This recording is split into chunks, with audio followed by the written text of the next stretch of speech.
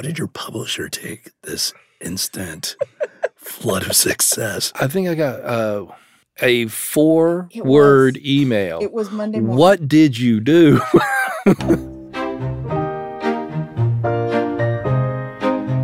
Welcome to a very special debut episode of Most Human. It's a show where I track down the most sought after and viral sensations from TikTok and beyond, and I bring them here to hang out with us and share the rest of their remarkable stories. My guest today is an author who is making a debut of his own when a random act of kindness was shared on TikTok, and it took him from a lonely book signing table to a guest spot on the Today Show. He currently sits as Amazon's #1 bestseller. Guys, you're going to stick around for this. I have the distinct pleasure of being in the company of Shawn and Warner and his wife, Lizette. Shawn, I'll let you talk about it, and I wish Red could be here. I know he has a lot going on, and y'all been on quite the tour lately, but maybe you can take me back to that fateful day. Well, I was sitting in a Kroger's in Fort Worth as part of their Authors in the Grocery Store program, and I'd been there all day by that point. I got there at 9 o'clock in the morning, and Red didn't come up and talk to me until about 3 or 4 in the afternoon.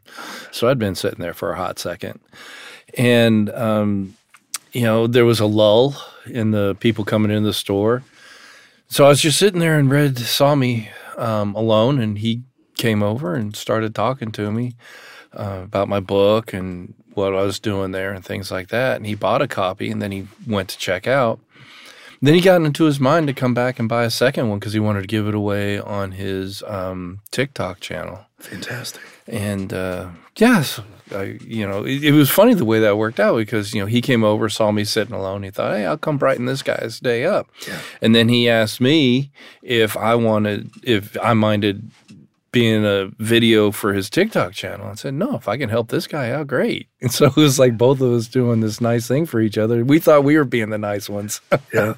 How did your publisher take this instant flood of success? Did they wonder what you were doing? Did we hear from them yes, on Sunday? It was Sunday. I don't know if it was Sunday or early Monday. I think I got a email, a 4-word email. It was Monday morning. What did you do? The orders were just flying in, and it caught all of us on the back foot a little bit. None of us were prepared for this.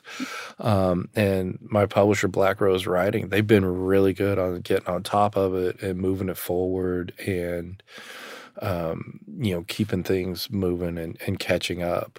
Yeah, because you have a hardcover out now. Yep. You've got an audiobook in the works. Ooh, audiobook. The audiobook, actually, I am now out from under my gag order. The audiobook is coming out August the 22nd, and it's available for pre-order now on your website.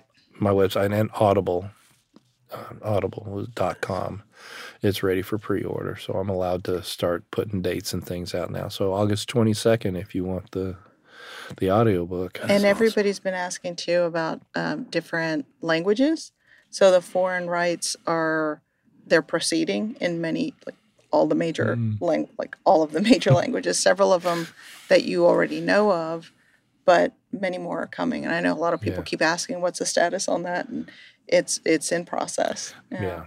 But it took everybody by surprise. We had a number of books at home, but not nearly. I think by Monday morning you were already in the top 10 on Amazon for all books, which is crazy. Yeah. Because it's all books. It's a young adult novel. It shouldn't be ever on the top 10, right? I got to the first thing we got to #1 in young adult mysteries and thrillers. Mm-hmm. And then a couple of other young adult genres fell in line there. And then it just kept escalating, and then until I was the #1 overall best-selling book on Amazon for over 7 days, over a week. Yeah, I think it's over. Which is insane,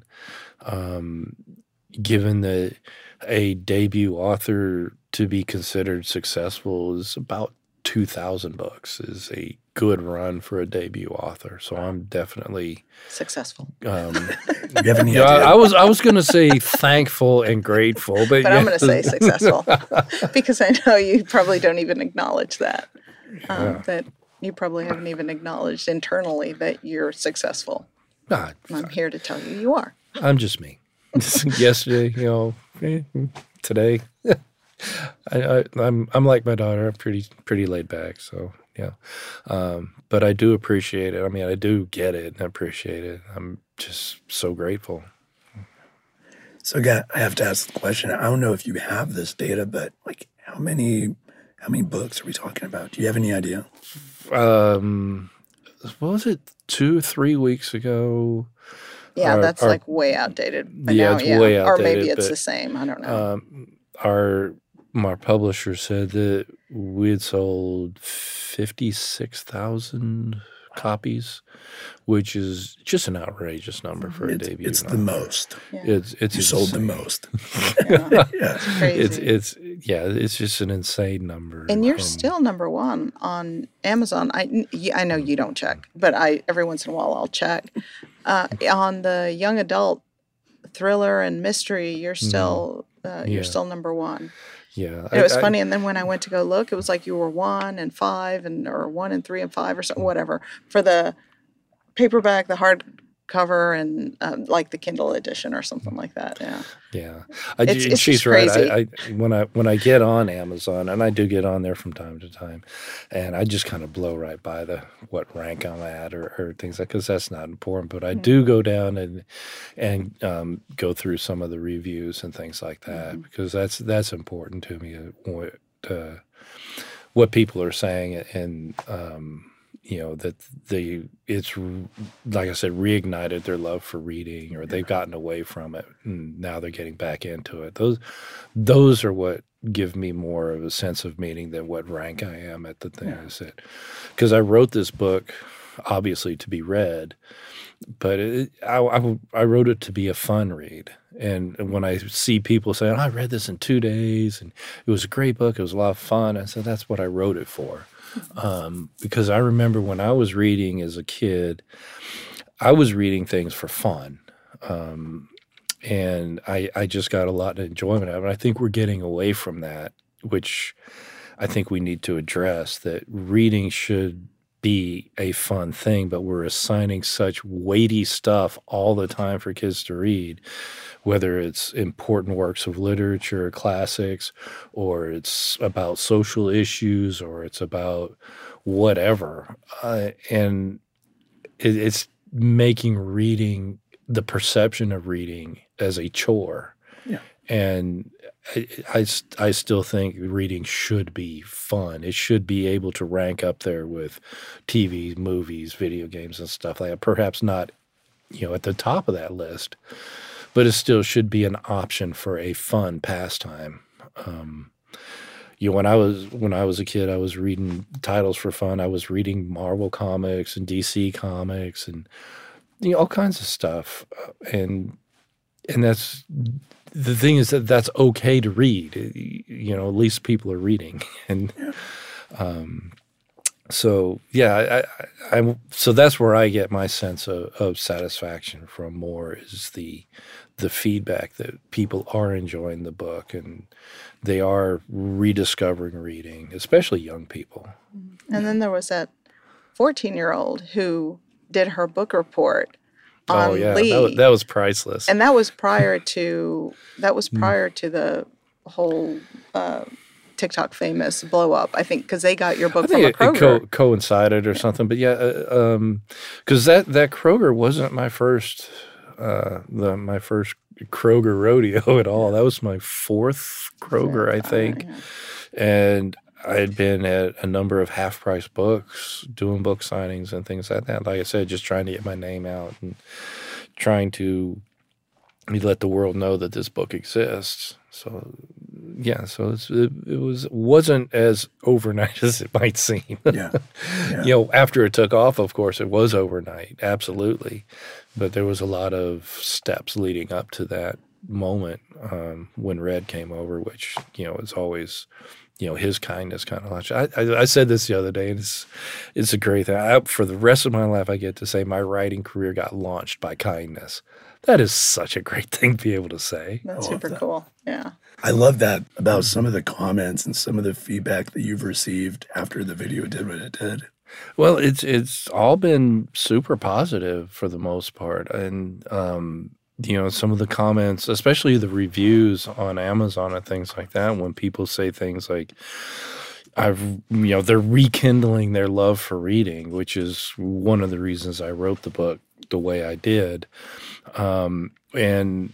Or they say that they're giving it to their kids, or even better, they're reading it with their kids, and they're probably, my mind, they're having discussions back and forth about it.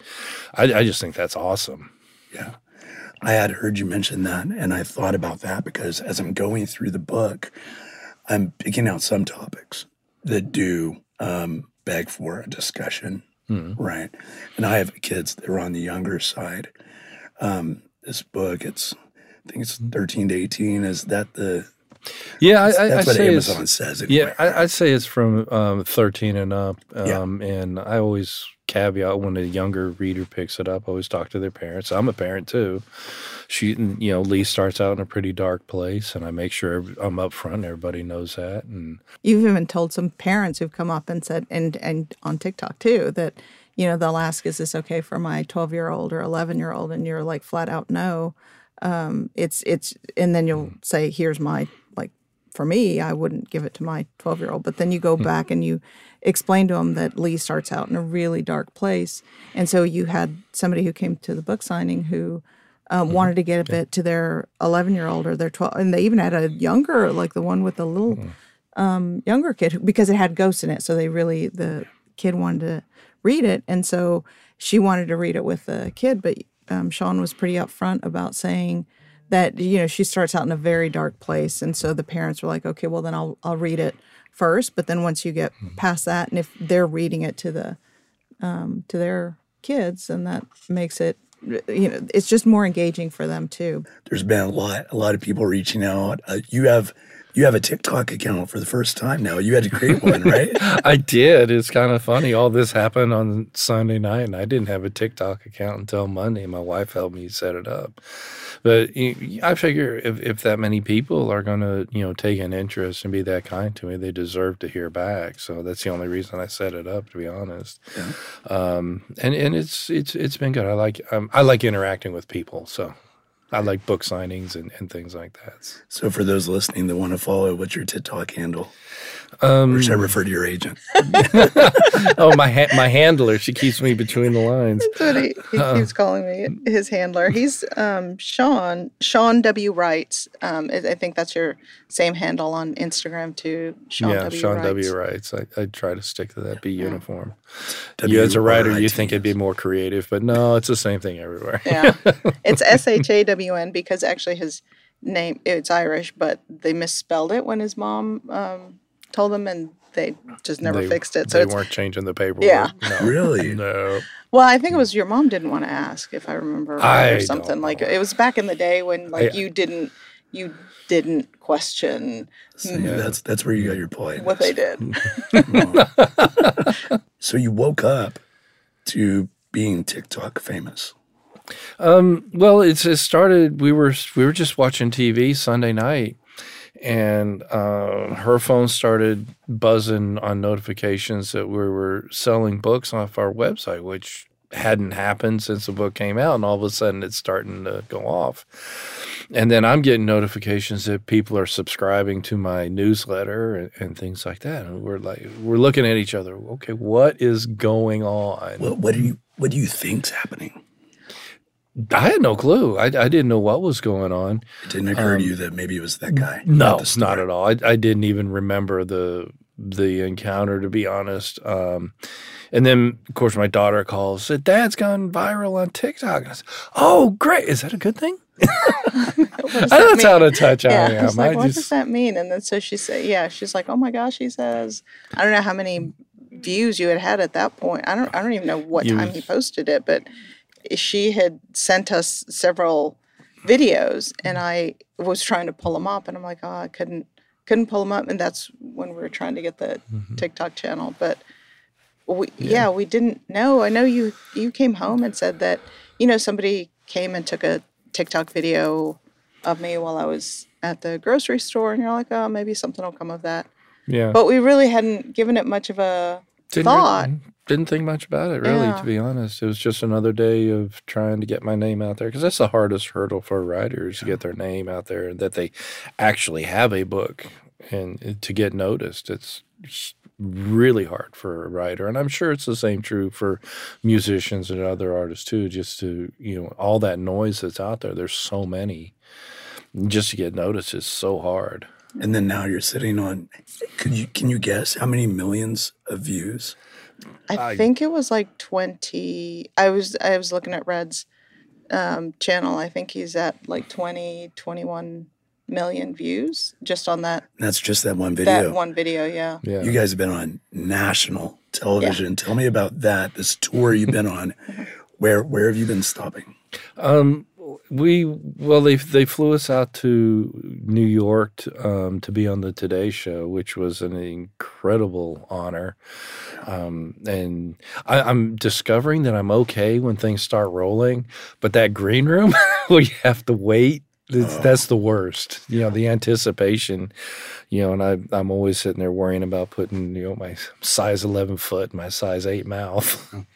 I'm familiar. So, yeah, we did that. It started out, though, with some things in our house, which is always, I got people coming over. Let's clean this. Let's hide that. Yeah, I was like, oh, my gosh, no. We had the WFAA, channel ABC, the affiliate, right? Our local affiliate. So they had called. I think they had reached out. People were trying to reach out to you, like on TikTok and on his Instagram channel, but you weren't really checking your Instagram. You hadn't even posted much on your Instagram in quite a while, because you had been writing, and people were reaching out on TikTok. And since we had his TikTok account, it was just exploding with like message. So by the time we got to it, it was like already, I don't know, 3 or 4 days had already passed, and there were just more and more views, more and more books are being sold, and so finally when we got to it, we were responding, and then they wanted to come over to the house to interview you and film. And my first reaction was like our little hovel. No. I'm like, can we go there? I'm like, they don't want to see and our dogs. House. I know. I'm like, we have dog hair everywhere. Do they have to be here? Yeah, that was mine. I can tell you those videos of you, especially you saying thank you, have been some of your most popular and definitely your most endearing.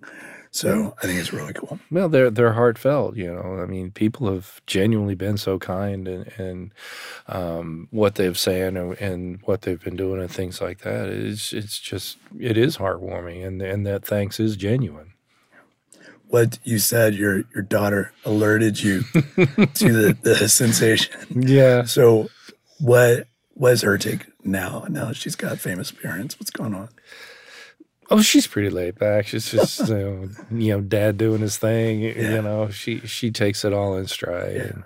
Yeah. And my son's kind of the same way. It's like, he just takes it in stride. Yeah, I don't think you'd be able to tell. At least I couldn't. I asked them both sort of point blank, what are your thoughts about, Dad being sort of TikTok famous? And they're like, it's kind of unbelievable sort of thing. And I was like, okay. I'm like, are you guys surprised? And they're like, yeah. Yeah.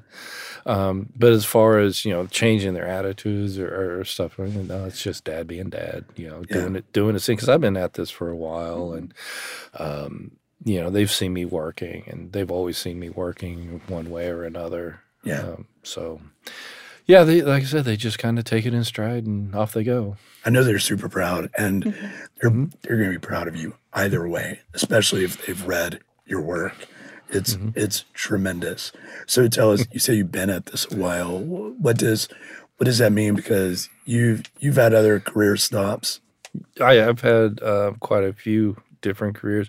It depends on what version of the story. I've been at it for a while you want to hear. I started writing. I remember, I've told this story a number of times, but I remember sitting in my bedroom when I was like 6 or 7 years old with a big fat pencil and an old, it was a big chief pad where they had the two solid lines with a big dashed line in the middle so you know where your lowercase and uppercase letters go. And I was reading a series of Billy and Blaze, their picture books basically, about a boy and his horse and his adventures. Hey, and I sat down and I tried to write one. Whatever happened, so I couldn't even tell you what the story was about. But so from the age of 6, I've been trying to write. I was that geeky kid who looked forward to the writing things. Was reading a big thing in your home? Dad read a lot. Mom was more the Reader's Digest back when those magazines were hot, and the Better Homes and Gardens. She read the magazines and stuff like that. But then as she got older, she read. Actually, when we moved into the house after she had left, we found this whole stash of John Grisham. I mean, a big stash of John Grisham, yeah. So she got into it more, I think, as she got older. But yeah, that was, my writing. So in that sense, I've been writing all my life, and always put in the other story of my teachers always said I was really good at writing, and then came the caveat, but you can't make a living at it. And I wasn't the greatest student to begin with, and I was young enough and dumb enough to believe them, so I didn't really – it was just something I kind of tinkered with and toyed with and never took seriously until about 15 years ago, I guess, when I started homeschooling our kids, and then I started studying the craft, which is the jumping off point for anybody who wants to write. You have got to study the craft of writing. You don't just sit down and knock it out. Nobody does. You're either going to learn it through the school of hard knocks, or you're going to get some books, you're going to read up about it, and you're going to figure it out and learn it one way or the other. You're going to pay your dues and learn the craft. So exposure, reading, immersion is not enough. That's what you're saying. No, reading is not enough. It's part of it, but you have to read books like Save the Cat Riot's a novel is one that I really liked. There's also a book, Story Engineering by I want to say it's Larry Brooks. It might be Terry Brooks. But that's another huge one for me. And you read enough of them, what you figure out is they all say the same thing, the 3-act structure and the different pieces that go into each one of those acts, and start really breaking it down. But they all say it differently. So you have to find the language that speaks to you and say, I can do that. That makes sense. Now I know what these people were talking about. What's the difference between, a plot point and an inciting incident and all these other technical things? But you got to know them, and you're not going to pick those up just by reading. Even if you're trying to critically read, you're not going to know what to look for. So you absolutely have to study the craft, and that includes spelling, unfortunately, because a spell checker isn't going to save you. And grammar, it stinks, but you have to know it. You have to know when to use a semicolon and when it's more appropriate to use an em dash. And a lot of people are going, "What in the heck is an em dash?" Well, you got to know this stuff. And the other thing is, you also, aside from the reading, you also did like seminars and workshops, and then you were part of like critique groups and writers groups that get together. And so you learned a lot of things that way too. So Absolutely. It wasn't just, it's not just reading and like reading books, but also working and doing some workshops and things like that. Yeah. But the other thing I was going to mention, because you were talking about, when you were writing as a kid, and when the news stations came calling, they started asking for, do you have photos? We need photos. And so we are surprisingly not a photo family. We had pictures of the kids, but we didn't really have a whole lot of pictures of us. In the moment. Yeah, we didn't have any of him. And so my daughter goes scouring through the house and through the attic, trying to find all these photos that we could use. And she found a story that he wrote when he was 13. I think you were like 13. It was younger than that, because I was and we have it at home, and I think I'm going to frame it at one point. I think you're going to have to read it. Burn it. Maybe you'll read it on TikTok or on Instagram or something. But it was so funny because she and I were reading it, we burst out laughing because the first line is literally, I was sitting at the bar. And it was You were an aspiring young man. Yeah, I just ordered a drink. I must have been 9 or 10 because I wrote that in when I was still in Kansas City, and we moved right after my 3rd grade year. So that would be 9 or 10 years old. And I'm sure it wasn't my mother's proudest moment or something. I was sitting in a bar. It was just so funny because then she also wrote, you got a high mark on it. She was like, this is a really excellent story. So it was just kind of funny. We ran into that as we were scouring for pictures. Yeah, Sisters Wimple stood on end at that one. That's so good. I think your daughter should read that on one of your next viral TikToks. Right. Oh, I'm burn it. Burn it. No. It's a treasure. It's a treasure.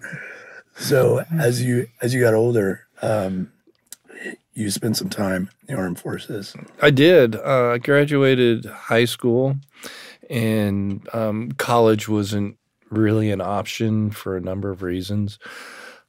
And I went into the military, the 82nd Airborne Division. I was in the infantry, and had a great career while I was there. Very successful. It was a great experience, and it's turned out to be something that I really needed. It helped me find a sense of focus that I may have been lacking, and some self-discipline also that I may have been lacking at the time.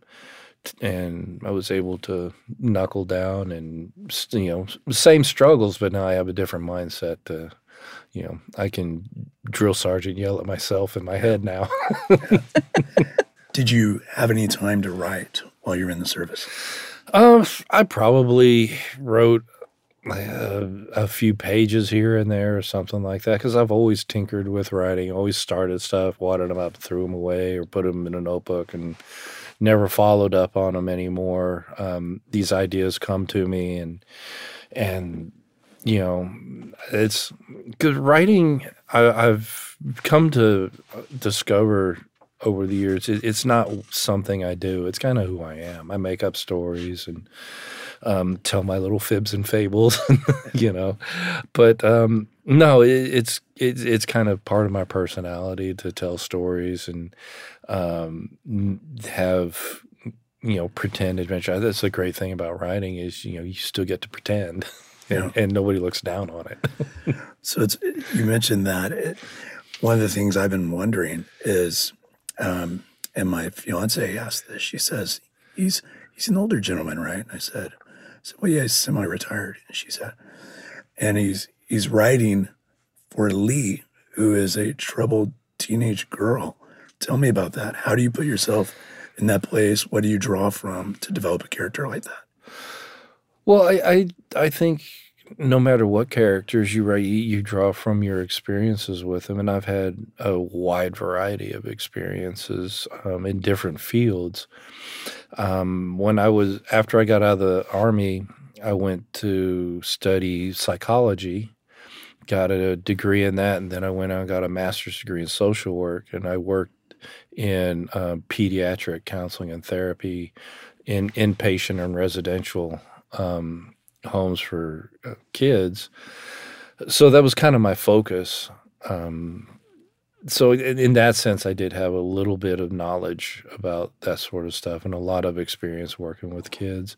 I find that I'm much more patient with them. It's probably why I have more younger characters than older ones, because a lot of times when I read about older people, it's just like, okay, that was just a dumb decision. And I don't have that empathy. Maybe that's the old military thing coming out, but it's hard for me. It's like, you should have known better or something like that. But I give kids an awful lot of leeway, and it's just easier to write them that way. How do you think he did? I thought he did a great job. I know when I read it, I thought it was a good story. He's got another one that I think is even better than Lee. And again, that one has a strong female character in it too. And I love them. Like, I don't know, I feel like you captured them really well. Yeah. And do you share them through the process? She's already reading your next book, or do you hold on to the end? Tell me about that. I have, over the years, I have started and not finished so many projects that she said to me, well, don't give me anything until you finish it, because I want to read more, and there's never an ending to it. So unless it's a finished, first draft manuscript, just tell me you're working on it and then give it to me when it's finished. That being said, I did ask for Lee too. Yeah, I did ask. Oh, yeah, because that's the thing with me is sometimes I've read some of your stories and then you might stop, like, okay, I'm not going to continue writing that one, but you leave me hanging on the edge because I'm like, well, what happens with this person? Because now I want to know. Now you've got me invested in this character, and now I don't know what's happening with them. So are we talking about a series? For Lee Howard, it's probably going to be a series of some sort. I'm just not sure how long or what's into it. I mean, she'll tell me what her story is. That's usually how it works. Is I come up with the characters and things, and then they start telling me the story. Because I mean, it sounds almost psychotic, but they become. If you construct them right, they become actual people, and that's how you get their unique reactions instead of everybody kind of sounding the same. And so yeah, she'll let me know what her story is and how long it's going to be and when she's done. That is so interesting. It's like AI. If you build it off of a good model, it'll start talking back. Yeah. You build a great model with Lee. So there's been a lot of talk on TikTok about this notion of, do you have an inner dialogue or not? I don't think I do, but I'm just curious. Do you? Oh yeah. Yeah, I feel foolish for asking you that. No. I have, like I said, I'm always having, especially when I'm driving. It's amazing I haven't been in any major accidents. I have a lot of kind of fantasy or imaginary stuff going on, of scenarios and conversations and things like that. And then I also have some inner dialogue about myself, and either it's encouraging or something like that. And so there's a lot of self-talk, and it's constant. Either it's imagination stuff of, like I said, dialogues between characters or a potential sort of character, and then I start asking myself, especially when I'm in the early stages, I play a lot of what if kind of games. What if this girl's parents were murdered and she's trying to solve the murder? And what if she goes to live with rich family she never knew she was part of? What if it was haunted? Well, what if she makes friends with them? Well, what if the ghost has multiple personalities? And then from there it just keeps going and going, and then so yeah, in a lot of different ways. I always got something going on. I'm sure there's medication for that, but there's always something going on in there. And it's funny you should say that, because on the drive here, you were having a monologue. You were like, and I was sitting there and I was working on something while we were driving over here, and I was going to ask you, well, how's Lee doing or what? Because sometimes it's plots or whatever that you're going through, or questions or whatever. But I didn't want to interrupt your creative process, because that's what happens as well. Yeah. Sometimes we'll walk the dogs, and all of a sudden I'll have a question. I'll ask you a question, and he's deep in thought. He uses our walks as those times to do plot. He's plotting the story, and so even though he's not saying anything, there's active stuff going on. Yeah, in a lot of ways, it's like. When I was working as an engineer, this time spent writing the software is really pretty small. It's the design work and planning and the structures and stuff that go up front, and then you start putting it out. And this is the same sort of thing.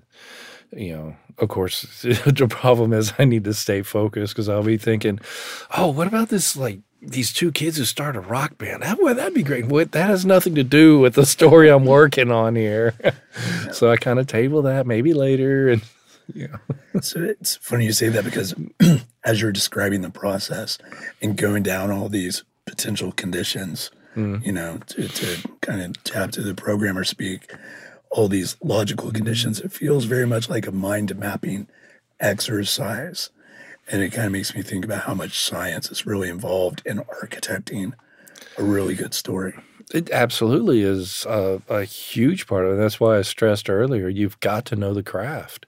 You've got to know those points and where they fall in the story and what their purpose is and, what is a B story and who is that character and what do they contribute to the overall story. And then you have other ideas. Okay, this is a great scene, but how does it push the plot forward? And by pushing the plot forward, it has to be based on the characters doing so. So what is unique to their personalities that are going to set up? It's very technical, and that's why I say you really have to study the craft and know what's going on. And then after you know it, of course, you can break all the rules you want, but you got to know what the rules are first. I love that. So in this most recent collection of experiences, what have you learned? Well, I don't know if it's something I've learned per se, but it's definitely reaffirmed the power of kindness in that, Red did this great thing for me. But when you hear his side of the story, I mean, for me saying it, it's huge. It's life-changing. You hear his side of the story. It's like, dude, I was just going to buy ice cream. And I saw this guy sitting alone and just said hi, just trying to brighten his day a little bit. And it's that simple.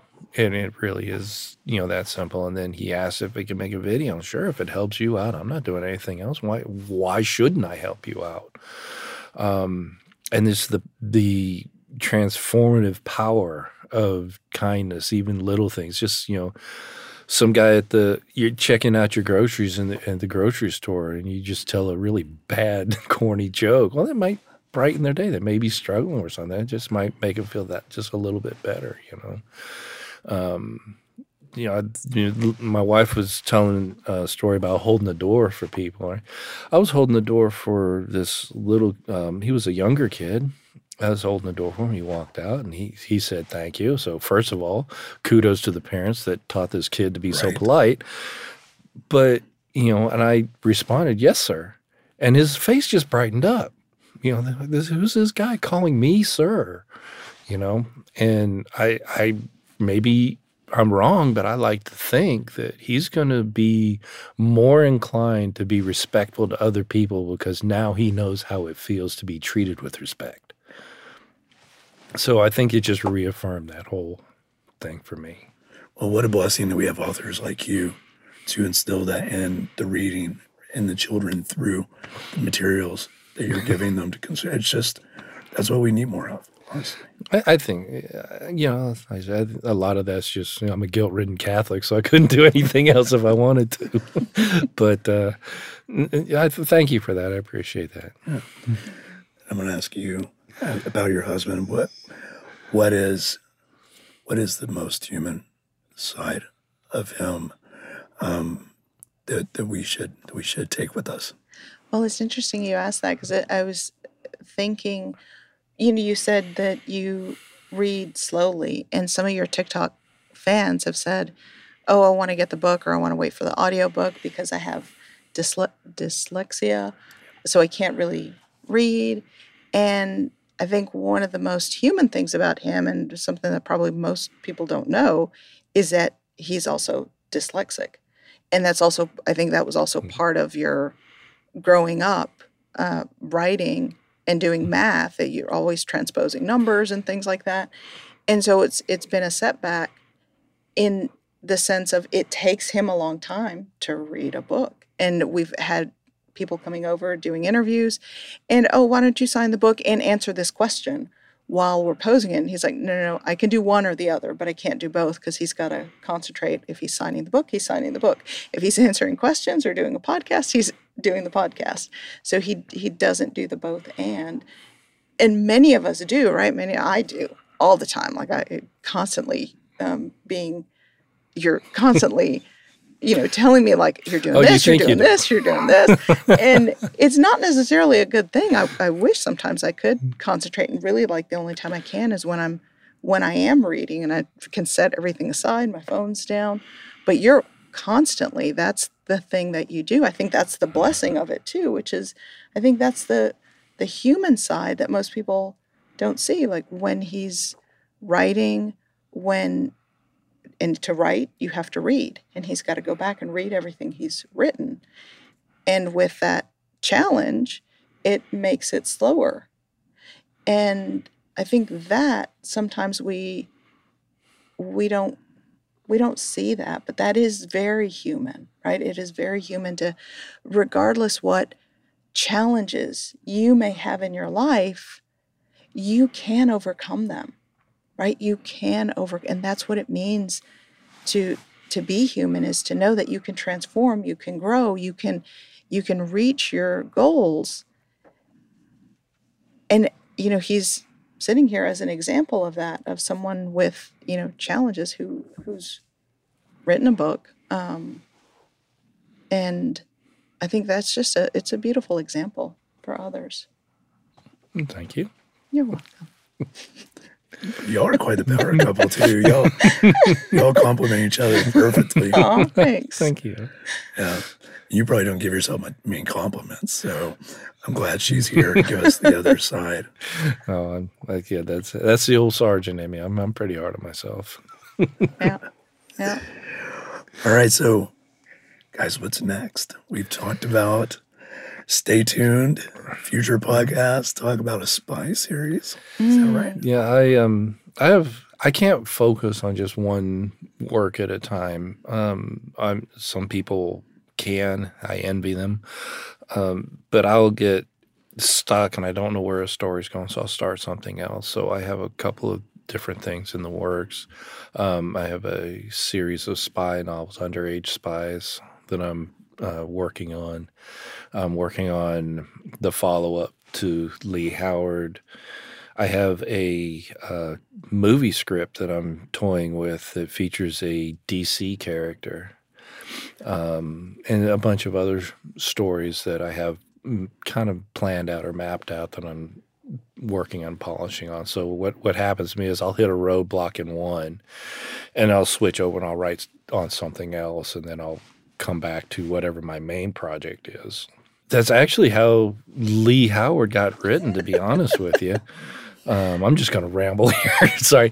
I was working on a different story entirely, and this idea of this girl got into my head, and it was like a jingle or one of those songs you just can't get out of your head. And sometimes you have to sing the song to get out of your head. Well, I had to write Lee Howard so I could get back to this other thing I was working on, and it turned out to be a beautiful thing that I did.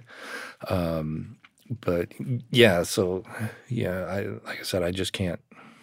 I wasn't going to get anything else done on that other story until I wrote Lee, and then once I got started, it just wouldn't stop. She wouldn't leave me alone until I finished it.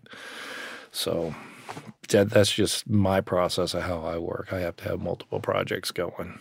You're going to be doing more book signings. Mm-hmm. You have one coming up in Roanoke, Texas. Roanoke, yeah. On August 12th. And yeah, if you're in the DFW area, come out and say hi to Shawn, Lizette, and myself. Yeah, right. Come get your book signed. Yeah, absolutely. And they can also get a book from your website in case they're listening to this in England or Connecticut or someplace else. Yeah. You can get a signed book. What's that? So it's at ShawnWarner.com, ShawnWarner.com. Yeah. There's a jingle for you. All right, guys. It's been a pleasure. Thank you all so much. Oh, thank you. Thanks for having us. Appreciate you having us. This was a lot of fun.